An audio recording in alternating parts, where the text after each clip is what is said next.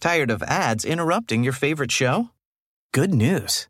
Ad-free listening on Amazon Music is included with your Prime membership. Just head to amazon.com/ad-free lifestyle to catch up on the latest episodes without the ads. Enjoy thousands of Acast shows ad-free for Prime subscribers. Some shows may have ads. Hello and welcome to the Secret Library podcast. I'm your host, Caroline Donahue, and ever since I was little, I've been obsessed with books. So I started this show to interview authors and those behind the book so that we can learn not just why they mean something to us, but where they come from. Welcome to the Secret Library podcast, and I just had a little bit of a brain freeze. I think we're now episode 5. I have to make a chart for myself. It's very exciting. And today we're going to go in a little bit of a different direction, which is very exciting. We have Theis with us, who is a poet who also writes plays. And her first book of poems is The Fraud of Good Sleep, which, believe me, I know The Fraud of Good Sleep myself. And it's published by Salt Modern Poets in 2011.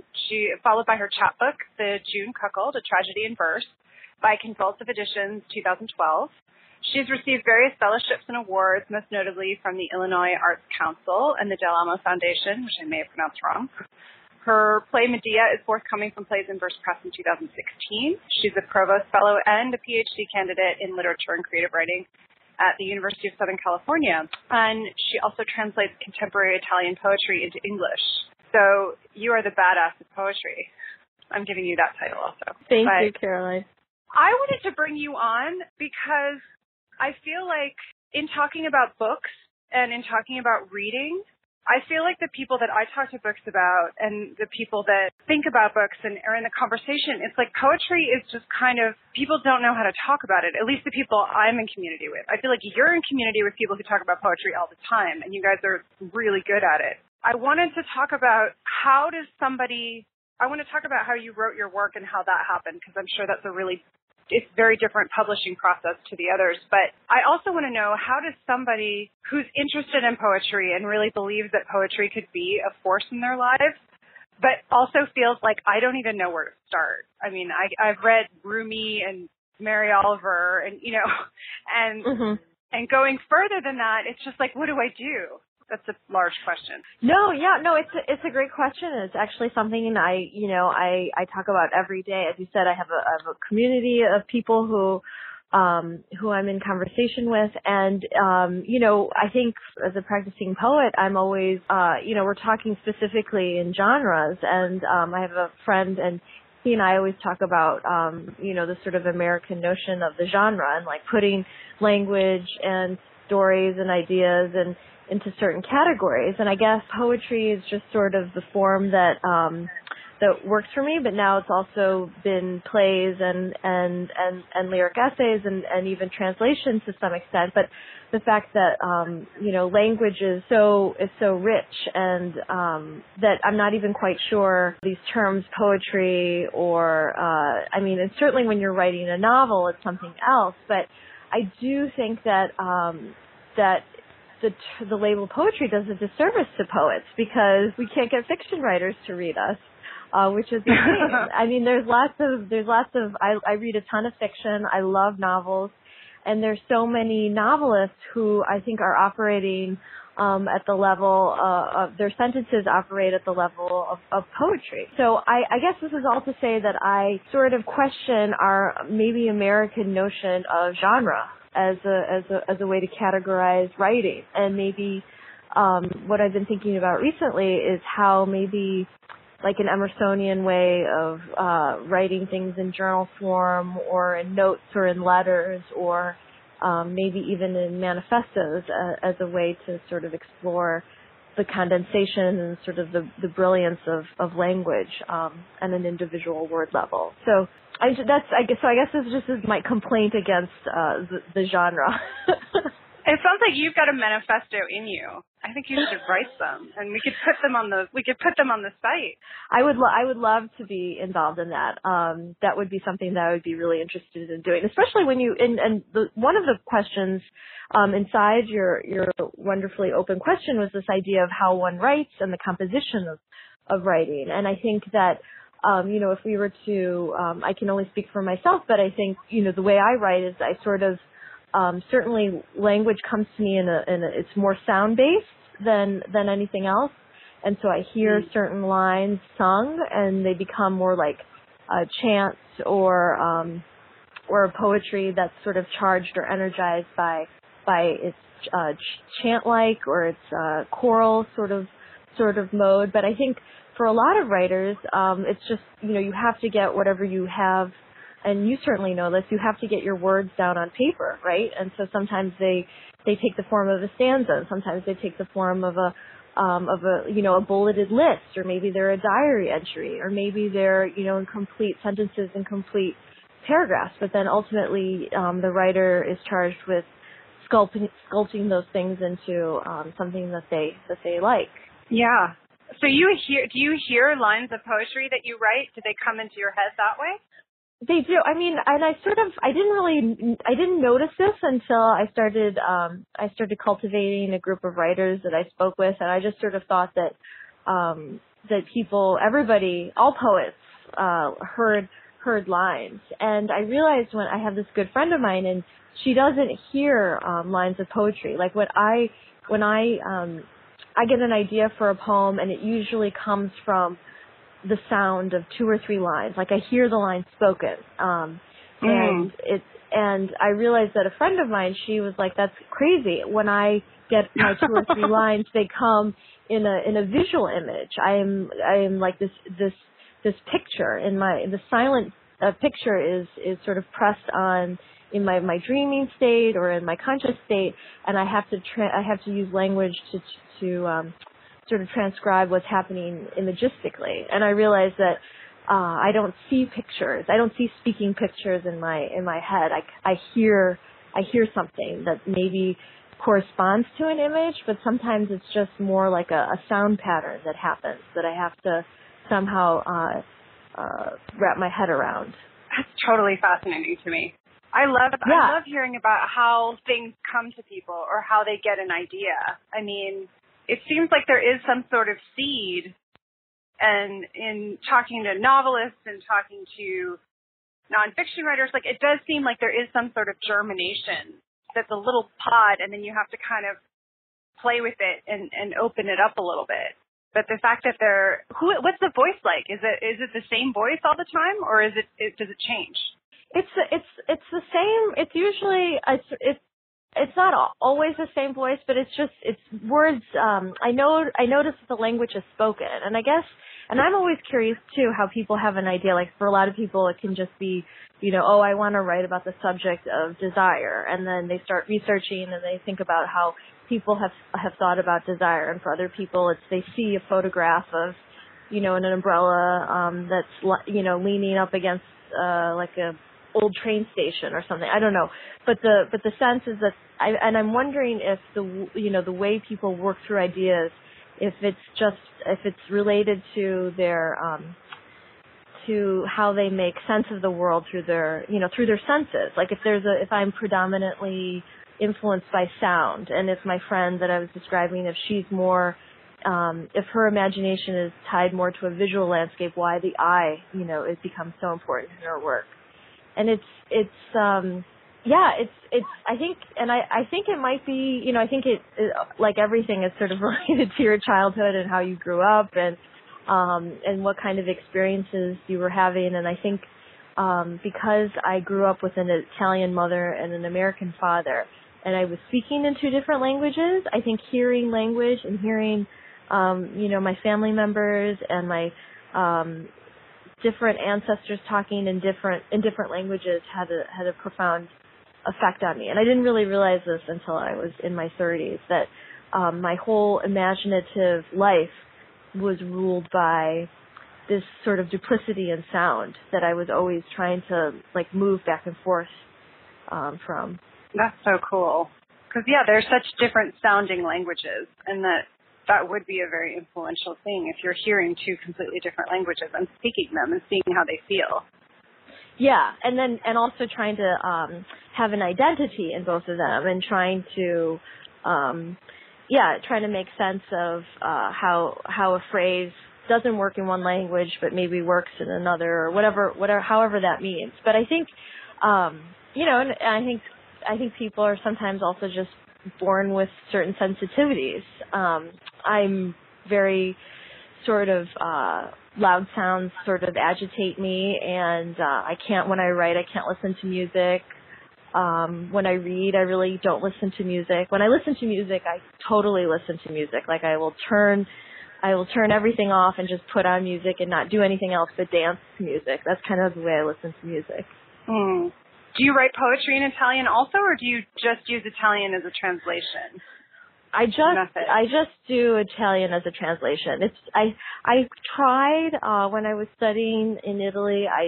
I tried writing in Italian, but I grew up illiterate in Italian. Actually, it was always a language that I spoke, and I didn't learn how to read and write Italian until I was in college. So I'm not as comfortable in the written language of Italian in terms of original composition, but in terms of translating, I think it works well because my practice of translation is sort of what mirrors my own childhood when I was constantly either, explaining things to my American friends or American families of what my Italian friends and family said, or moving through those two worlds.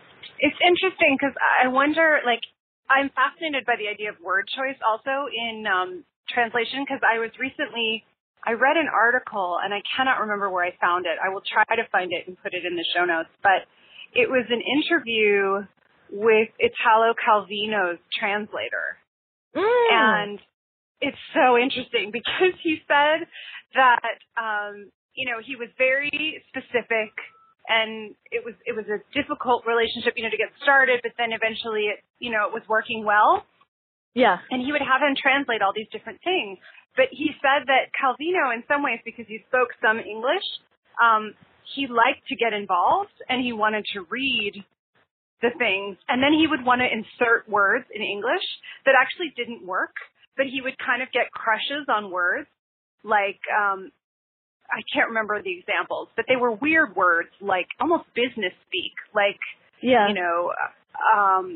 protocol. Like the word protocol or something like that. And then he would constantly want to insert that word all over the place in the translation just because he liked the word. And the translator said he had to sort of sneak and take them out because it just sounded crazy and not like what Calvino had written in Italian. And I just thought this was so fascinating.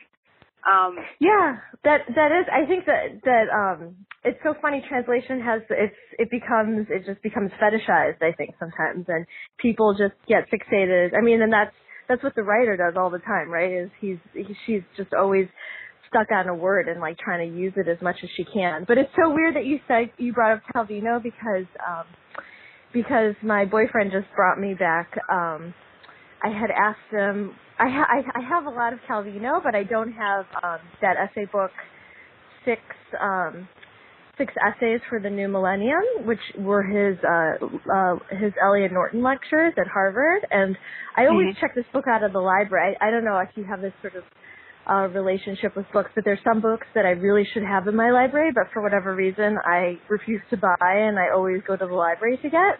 And for me, it's Calvino's 6 essays for a new millennium. And so I asked Aaron if he had a copy, and he said no. And so today, when he picked me up, he handed me a copy of Calvino's essays.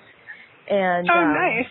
Yeah, and so I had just right before. It's so strange. Right before we started talking, I was looking at them because he wrote a series of the lectures. I think there's 6 of them. And he didn't get to see them published because he died. But they're like, the first one is called Lightness. The second, I think they're called Memos. The second one is Quickness. The third one is Exactitude. The fourth one is Visibility. The fifth one is Multiplicity. And the sixth one is it cannot be found because he never wrote it. He was going to write it when he came to Harvard, but he died before he got a chance to deliver the lecture. So it's so strange that you mentioned that today of all days. It's Calvino Day.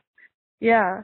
Yeah, it feels like there are, I mean, like any other genre of writer. You know, it feels like there are novels that sort of everybody gravitates towards at a certain point. And, you know, everybody's reading the same books. And I feel like the thing with poetry, at least for me, is that there were certain period of my life when I was like probably in my early 20s and maybe in college where it felt like the veils were a little thinner and I was sort of reaching out to poetry and reading it. And then it was like I got into my 30s and started to feel like, oh, I don't even think this was conscious, but there was a feeling of I don't really know what I'm doing in this area. And I don't know how to look for things that I would like to read. And I tried, but there's that canon of, you know, people you've heard of, like Adrienne Rich or Rumi or Pablo Neruda or, you know, these whole lists or people. I mean, I like Billy Collins, but it's like he's a poet laureate. Everybody knows who that is, or anyone who looks into poetry with any little bit of effort. But I just feel like people don't know how to get into that. And maybe we should have a bookstore that's not organized by genre. Maybe that's a manifesto to do to get people like organize it by idea or something instead of genre. But that would be great. It's like an index in the back of a book. Like you're interested on tragedy, and so then you have all these entries. Like you have a novel that talks about tragedy, and you have a play that talks about tragedy, and you have a book of poems that talk about tragedy. I mean, I hate, you know, in all candor, it's difficult for me, to navigate, poetry waters and, just to even have a sense of what's, you know, what people are reading right now or what's, because there's just so much. I mean, there's so many new contemporary, poets who are publishing and who are publishing online. And while I think that's a wonderful idea, I think there's also, I've noticed, a trend toward, you know, using poetry, not in its celebratory use, or at least there's not enough poets who are really celebrating sort of the wonderful things that are happening in our life and using it really as a form of dissent and social protest, which I completely read with fascination. But I mean, these are the sort of poetry wars that happen or the trends, and that people don't really have a sense. And I think of what's going on, and I think the bigger sort of question or idea that you're pointing to is that, you know, a lot of poetry written is in some ways inaccessible. And so, you know, we have to sort of think about what it means to be accessible and how we make sense of things that seem to put us at a distance, and how willing we are to go, you know, to be comfortable with those distances. I mean, reading poetry is really, really hard. And so I think that we all feel like we should be reading more and more poetry. And I'm going to go out on a limb and say something totally crazy, and you might disagree with me, but, you know, maybe not everybody should be reading poetry. And as a poet, I think about my audience, and I want people to understand me. I don't necessarily go out of my way to alienate people, but I think sometimes, you know, it's like when you go to a dinner party and you resonate with somebody or you don't. And what does that mean? I don't know. I mean, these are all like wonderful questions that I have been dealing with on a day-to-day level, because that's all I do. And then it's like my survival in the world depends on these kinds of questions. But I sort of wonder, you know, it makes me a little sad that only poets read poetry, really. But if they're committed to that endeavor and they're willing to try to close up or shore up those distances, then maybe that's all we can ask for. I mean, I don't know. Yeah, I think it's sort of like in some ways audiences are self-selecting, but I guess I wonder, because there's a whole spectrum. Like there's people who say things like, oh, I wish I read more, or I read these surveys, like, you know, people, I think it's considered, I'm going to quote this so badly, I'll have to link to something in the show notes, but my memory of it, which is probably flawed, is that there was something like the average American reads something like, it was like high average if they read 10 books a year. That was considered like a lot of reading.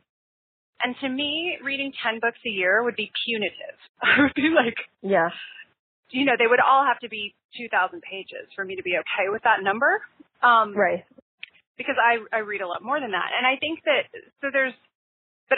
so in some cases, I think there are people out there who just don't read that much. And the thought of reading more is like telling people to take certain kinds of vitamins or things that are prescriptive, like, you know, this is good for you.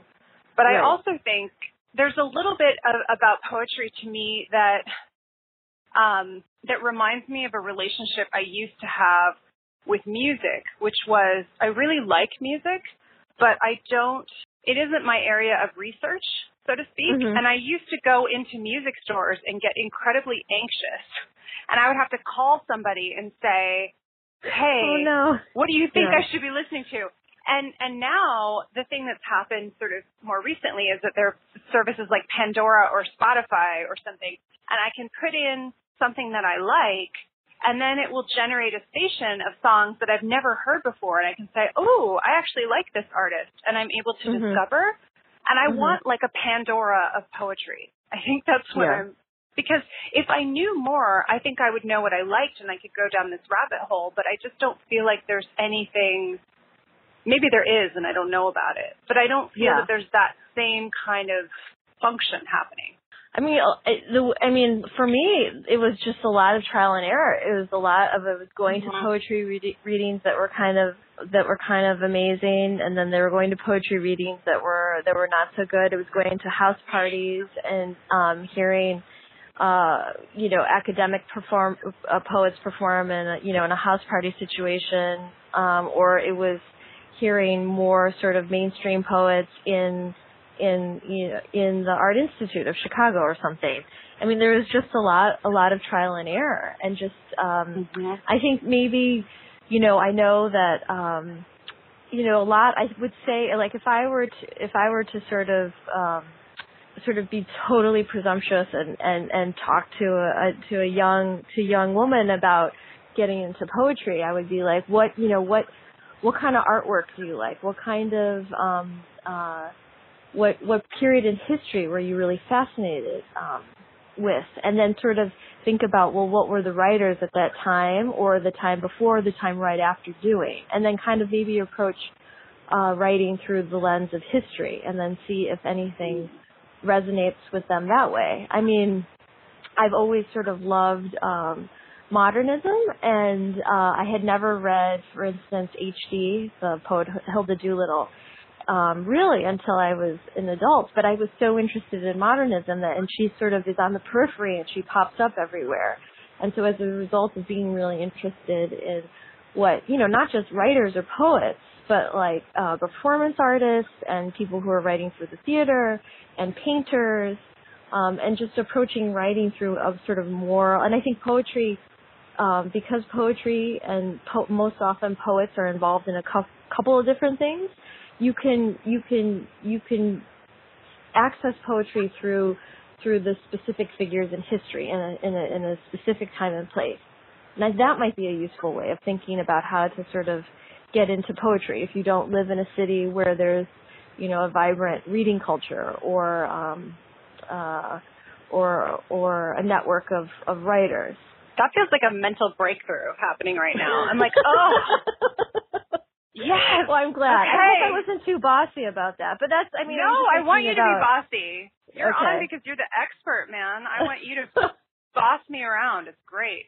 Well, I have a sense of what you like, and I know what you like. So I would say like Duchamp is a great example. Like a lot of people would sort of use him. Like, do we call him a poet? Like he hasn't. I think of Duchamp as a poet. Honestly, more than a painter. But that's just because that's how I've made sense of him in terms of my retransmission of history in my mind. But yeah, that's just another way to go about things, I think. Yeah, because then you start to think about like the ways that people have used language during certain periods throughout history. Right. And it adds another layer because one person I talked to in episode 3, Sam Potts, he's an interior book designer. And we talked about like trends and typography and the ways that impacted the way books look. So I feel like, the way that people think influences and the ideas that are present, it adds another layer to history to think about, not just, I think that would impact poetry actually is what they're able to print and the way that they're able to print it given the way that poetry looks on the page. How much control you're able to have over that, I'm sure has a lot to do with it. But, I love this idea of poetry adding another layer of richness to your understanding of periods of time and the ways people are thinking and the ways people are communicating. Yeah, because a lot of, it's so funny. Like you can, there's a whole sort of idea of poetry that, you can find poetry even like in a court transcript, or you can find poetry in a grocery bill or in a found note. I think as humans, we're constantly looking to language to contain everything for us, whether it be like the transmission of like some important like detail, like what to buy at the grocery store and what that means. When we're poring over our text messages, we're sort of wondering, what does this mean? Why does this person say it this way? And how should I respond? There's not to say that there's instances of poetry everywhere in the world, but rather that we're always trying to figure out our relationship to language. And I think, if somebody is interested in trying to figure out what poets they like, they should think about what they like, what other things they like that's not poetry, and then try to, like, if you really like 19th century novels, it's very different than liking, novels from, well, I won't talk about novels. I'm not an expert in novels. You don't have to be an expert in novels to talk about it. You read novels, therefore you can talk about them, at least on my show. Okay, thank you. What novel are you reading right now? I meant to ask you. Oh, this is hilarious. It's so kind of off the reservation. Well, I have sort of a rule, which is I can read no more than 3 books at once. And I can read a fiction book, a nonfiction book, and I can listen to an audiobook. So that's like my upper limit. So the nonfiction I'm reading is H is for Hawk, which is a memoir about a woman who raises a goshawk. She has been a falconer or a birder. She's a professor at Cambridge, and her father dies, and they had this relationship to birds growing up. Or when she was growing up. And so it sort of as a way of mourning the death of her father, she decides to train the most difficult bird there is to train. Wow. And there's a lot of poetry in that one, just the way that she uses language is beautiful. Right. So I'm reading that, but the novel I'm reading right now is called Stiletto. I'm actually listening to it. And it is the second book in a ridiculous kind of slightly farcical sci-fi series by this guy named Daniel O'Malley. The first one was called The Rook, and it's sort of about, I think it's in a genre that's growing up of almost like an X-Files meets London law enforcement. I feel like there's a lot of books around this. So it's this kind of supernatural police regulatory thing, and it's very, entertaining and fun, but it's definitely not a literary novel. They shouldn't all be literary novels. No, I was just thinking of Happy Valleys and Black Mirror when you said all that. Have you seen those 2 TV shows? Yes. I don't know Happy Valleys, but I know Black Mirror. Yeah. I haven't watched either of them. I'm in Game of Thrones land. Okay. Which I never thought I would be, but somehow we've become Game of Thrones people. Yeah. But yeah, I think just the idea of language as a layer of understanding, and that there are, I hate the word trends in this context, maybe there are patterns or ways of understanding or communities around language that form. Like people in the 60s in California are going to be thinking about language in a different way than people in the 1700s in France, of a certain class. Oh yeah, and I'll be the first to admit that poets, sometimes can be very exclusionary, and they sort of, I think they build little cliques and schools and make it really hard for outsiders to come in. And so like anything, if you're persistent enough, if one is persistent enough, you can sort of be initiated into that school or into that mode or way of thinking. But I know at the same time it's like, well, why would I want to be a part of something that's not super welcoming? And so that's just kind of, that's just sort of the reality of artists. I mean, most poets are super gossips and quite vain. Of course, I'm not that way, but I've been privy to a lot of interiority of poets, and they can be that. They can be kind of mean. But of course, there's so many wonderful poets who are not like that. So that's why I continue to be friends with them and to read their work. Do you think that there's a notion of kind of selling out if you make your work too accessible in the poetry community? So. Or you're not Yeah. You're not pushing the idea hard enough? Yeah, I think so. I mean, certainly we've seen it. You've mentioned Billy Collins, and I think that for any sort of person who's, to be quite honest, anybody who's in some sort of academic program, having he's quite often called a mainstream poet, somebody who's right. easily accessible, who's won a lot of awards, who makes a lot of money, who is seemingly not in touch with the voice of a people. So he's sort of held out as this example of somebody who's too accessible. But I'm not familiar with his work actually, because it was never taught to me. It was never the way I learned poetry was just through my own reading, and then reading poems that friends gave to me, and poems that were taught to me in class. And his poems were never really taught to me in class, I think because they were so easily understood and on the surface. But that, yeah, so you could figure those out on your own. Right. But that sort of reflects my own sort of biased training, and it might be completely different for somebody else. Yeah. But I mean, even this term, No, go ahead. Oh no, I was just gonna say, even this term selling out is kind of, I'm always fascinated by this term, because I think, its resonance as a phrase as a concept is sort of, I end up teaching a lot of young writers, and surprisingly, they're not familiar with this term. The notion of selling out to them doesn't exist, right? Because it's not something. It's not a dilemma. It's not a moral dilemma that they're facing, because they didn't have the same sort of political history or political background that maybe writers of our generation and the ones before us had. So that's kind of I'm always fascinated by that idea that what does it mean, to sell out? Well, for some people that's not even a problem because they don't know what that means. That's so amazing. It also makes me feel really old. But we're old enough that there are intellectually engaged beings young enough that they don't know what our issue is. And they're going to be like, you don't understand the truth.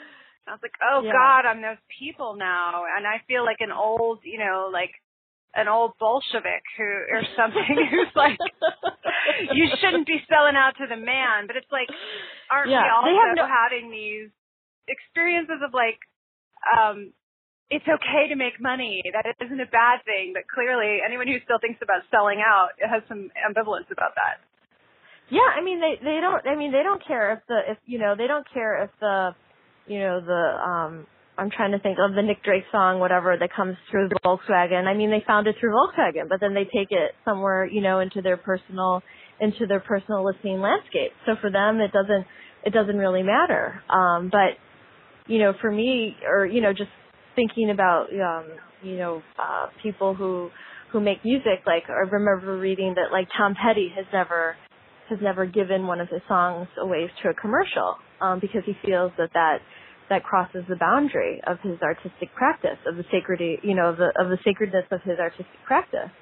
But yeah, it's kind of wild to think about. That is amazing.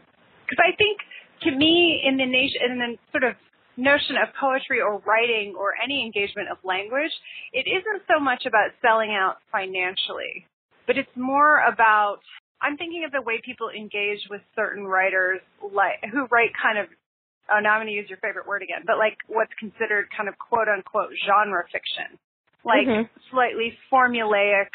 You sort of know what you're getting into. They're frequently sold in airports. You know you're going to get a certain kind of plot. You can rely on it, and maybe the person isn't pushing the idea as far as it could go, or they're not really challenging the plot structure. Or someone who does the same thing again and again, like Dan Brown. Yeah. Versus, I mean, I'm wondering. Yeah, no. Are you there? Yeah, or maybe they're selling they're paying their way for their work under a pen name of a genre writer, but yet they're doing really groundbreaking intellectual work, and why there's a stigma attached to genre writing, or for stories, non-literary stories. All stories should be stories, really, but we make these sort of I think a lot of times classist judgments based on class. Which is something we don't really talk about a lot, but. No, it's true. It's like, what is the purpose of groundbreaking versus what is the purpose of something that's familiar and enjoyable, and is what really has value, and what's a valuable pursuit for someone to follow. Mm-hmm. And I don't know. I mean, I read both. I think I read a mix of things that are really challenging to read, and then things that are, I'm tired, I'm having a tough time at work, and I need to read something that's a little bit more well, I don't want a warm blanket today, I'll tell you that much. It's more like a, like a refreshing swimming pool is what I would say today. Yeah, totally, of course. I think that's the key to a really good reading practice, is to have sort of a range of things, and to challenge yourself with works that are totally different, and that you might not otherwise read, but somebody recommends it to you, and you're like, okay, well, I'll try it, and I'll see what happens. I mean, because we're always, our sort of reading histories should be allowed that sort of room to grow. How do you read, sort of in terms of feeding maybe you don't think about it this way, but do you read in a particular way when you're working on poetry or plays that you want to kind of cultivate or like compost or mulch your mind in terms of language? Yeah, I mean, I try to read a little bit of poetry every day, and I think not a lot. And I'm sort of blessed with having a lot of poet friends and a lot of people who are not writers.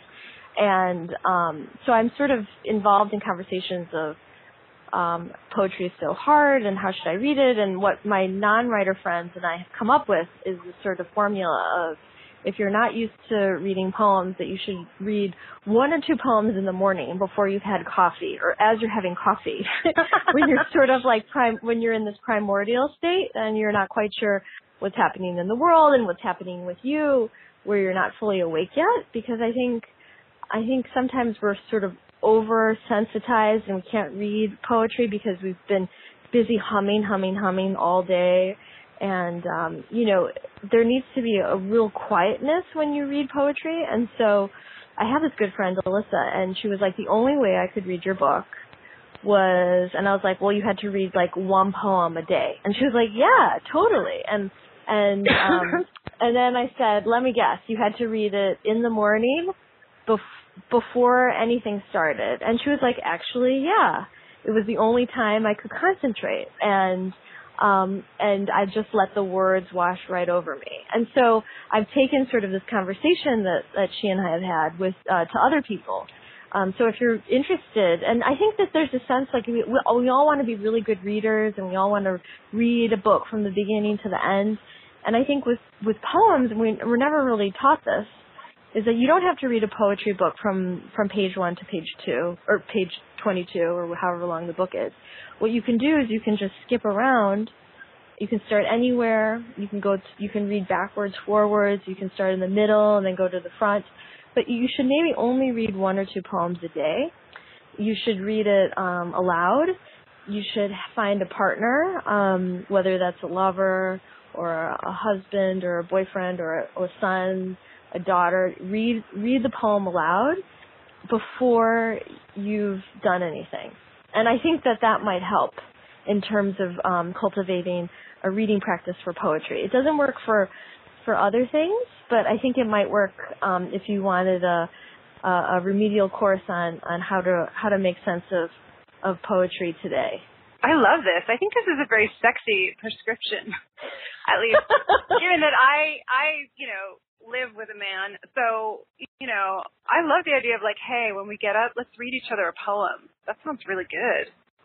It's sort of inspiring because it puts you, it creates a dialogue between you and the loved one. You get to hear your own voice, or you get to hear the voice of the person, your partner who's reading. And then you also, at the same time, you get to hear, and I'm so interested in voice.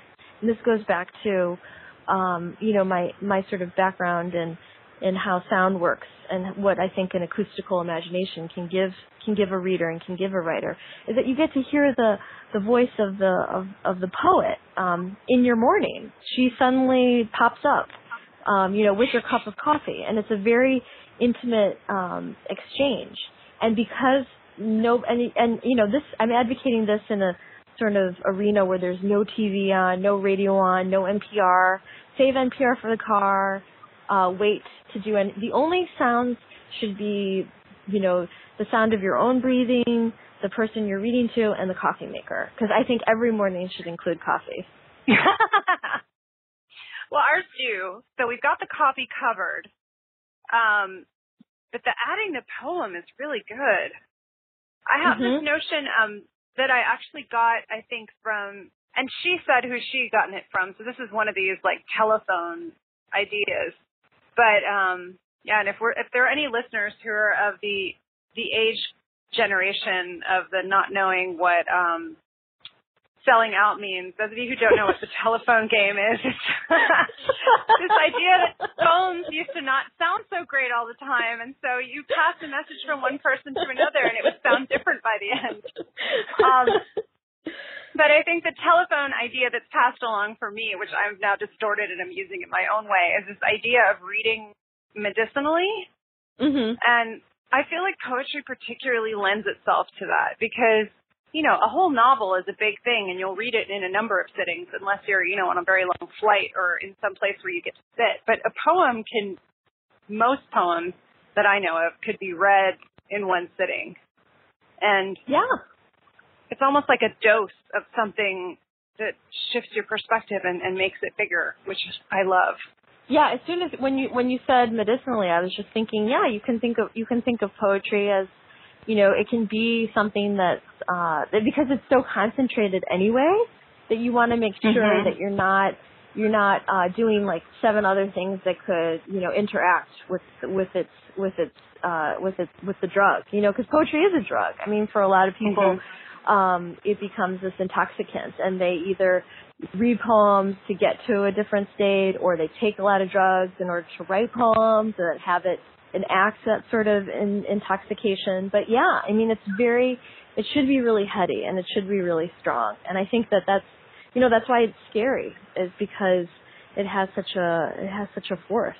It does. I almost think this would be a fun project, and we can see if this happens. But if we get people can write in to, I guess the best address to use now would be info@carolinedonahue.com. I'll probably come up with another email address, but this will work indefinitely.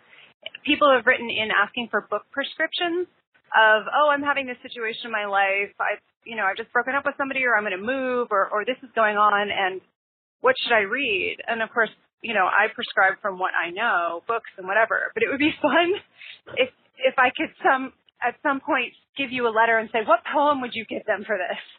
We could almost have a medicinal poem response. I would love to act as resident MD on that. Yes, you can be the poetry doctor on the book doctor. We'll bring you in. Be like, that would be. I love it. I think this is a good idea. So anybody who's listening to this episode, if you want a poem prescribed, you can write in to info@carolinedonahue.com and just write poetry prescription in the subject line and tell me about what's going on in your life, and I will consult with Catherine, and we will get you a poem prescription, and we'll put it on the blog. I think this will be a good experiment.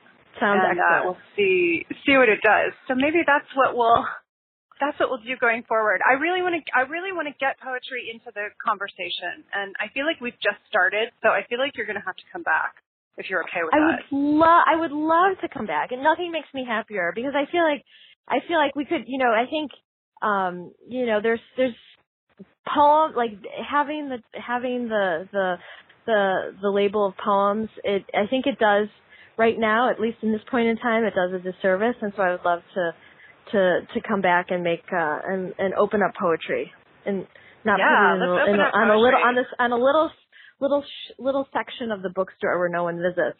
Yeah, the section with the skinny little books that people are intimidated by. We can liberate them, and maybe we can write a little manifesto and put that up too. Count me in. I think that would be all right. Let's do it. Thank you so much for being on the show. This has been really exciting. I always feel smarter when I talk to you, which is always a good thing. And we will definitely have you back. So thank you so much. Thank you for having me. I appreciate it.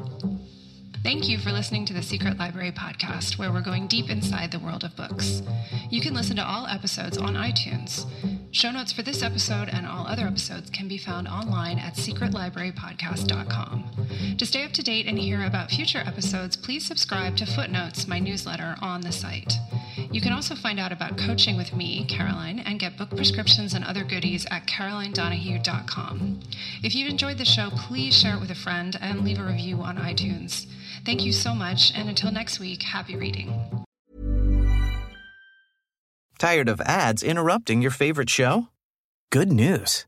Ad-free listening on Amazon Music is included with your Prime membership. Just head to amazon.com/ad-free lifestyle to catch up on the latest episodes without the ads. Enjoy thousands of Acast shows ad-free for Prime subscribers. Some shows may have ads. So, how do we get AI right? Well, we need the right volume of data and massive compute power. But with HPE GreenLake, we get access to supercomputing to power AI at the scale we need. Search HPE GreenLake.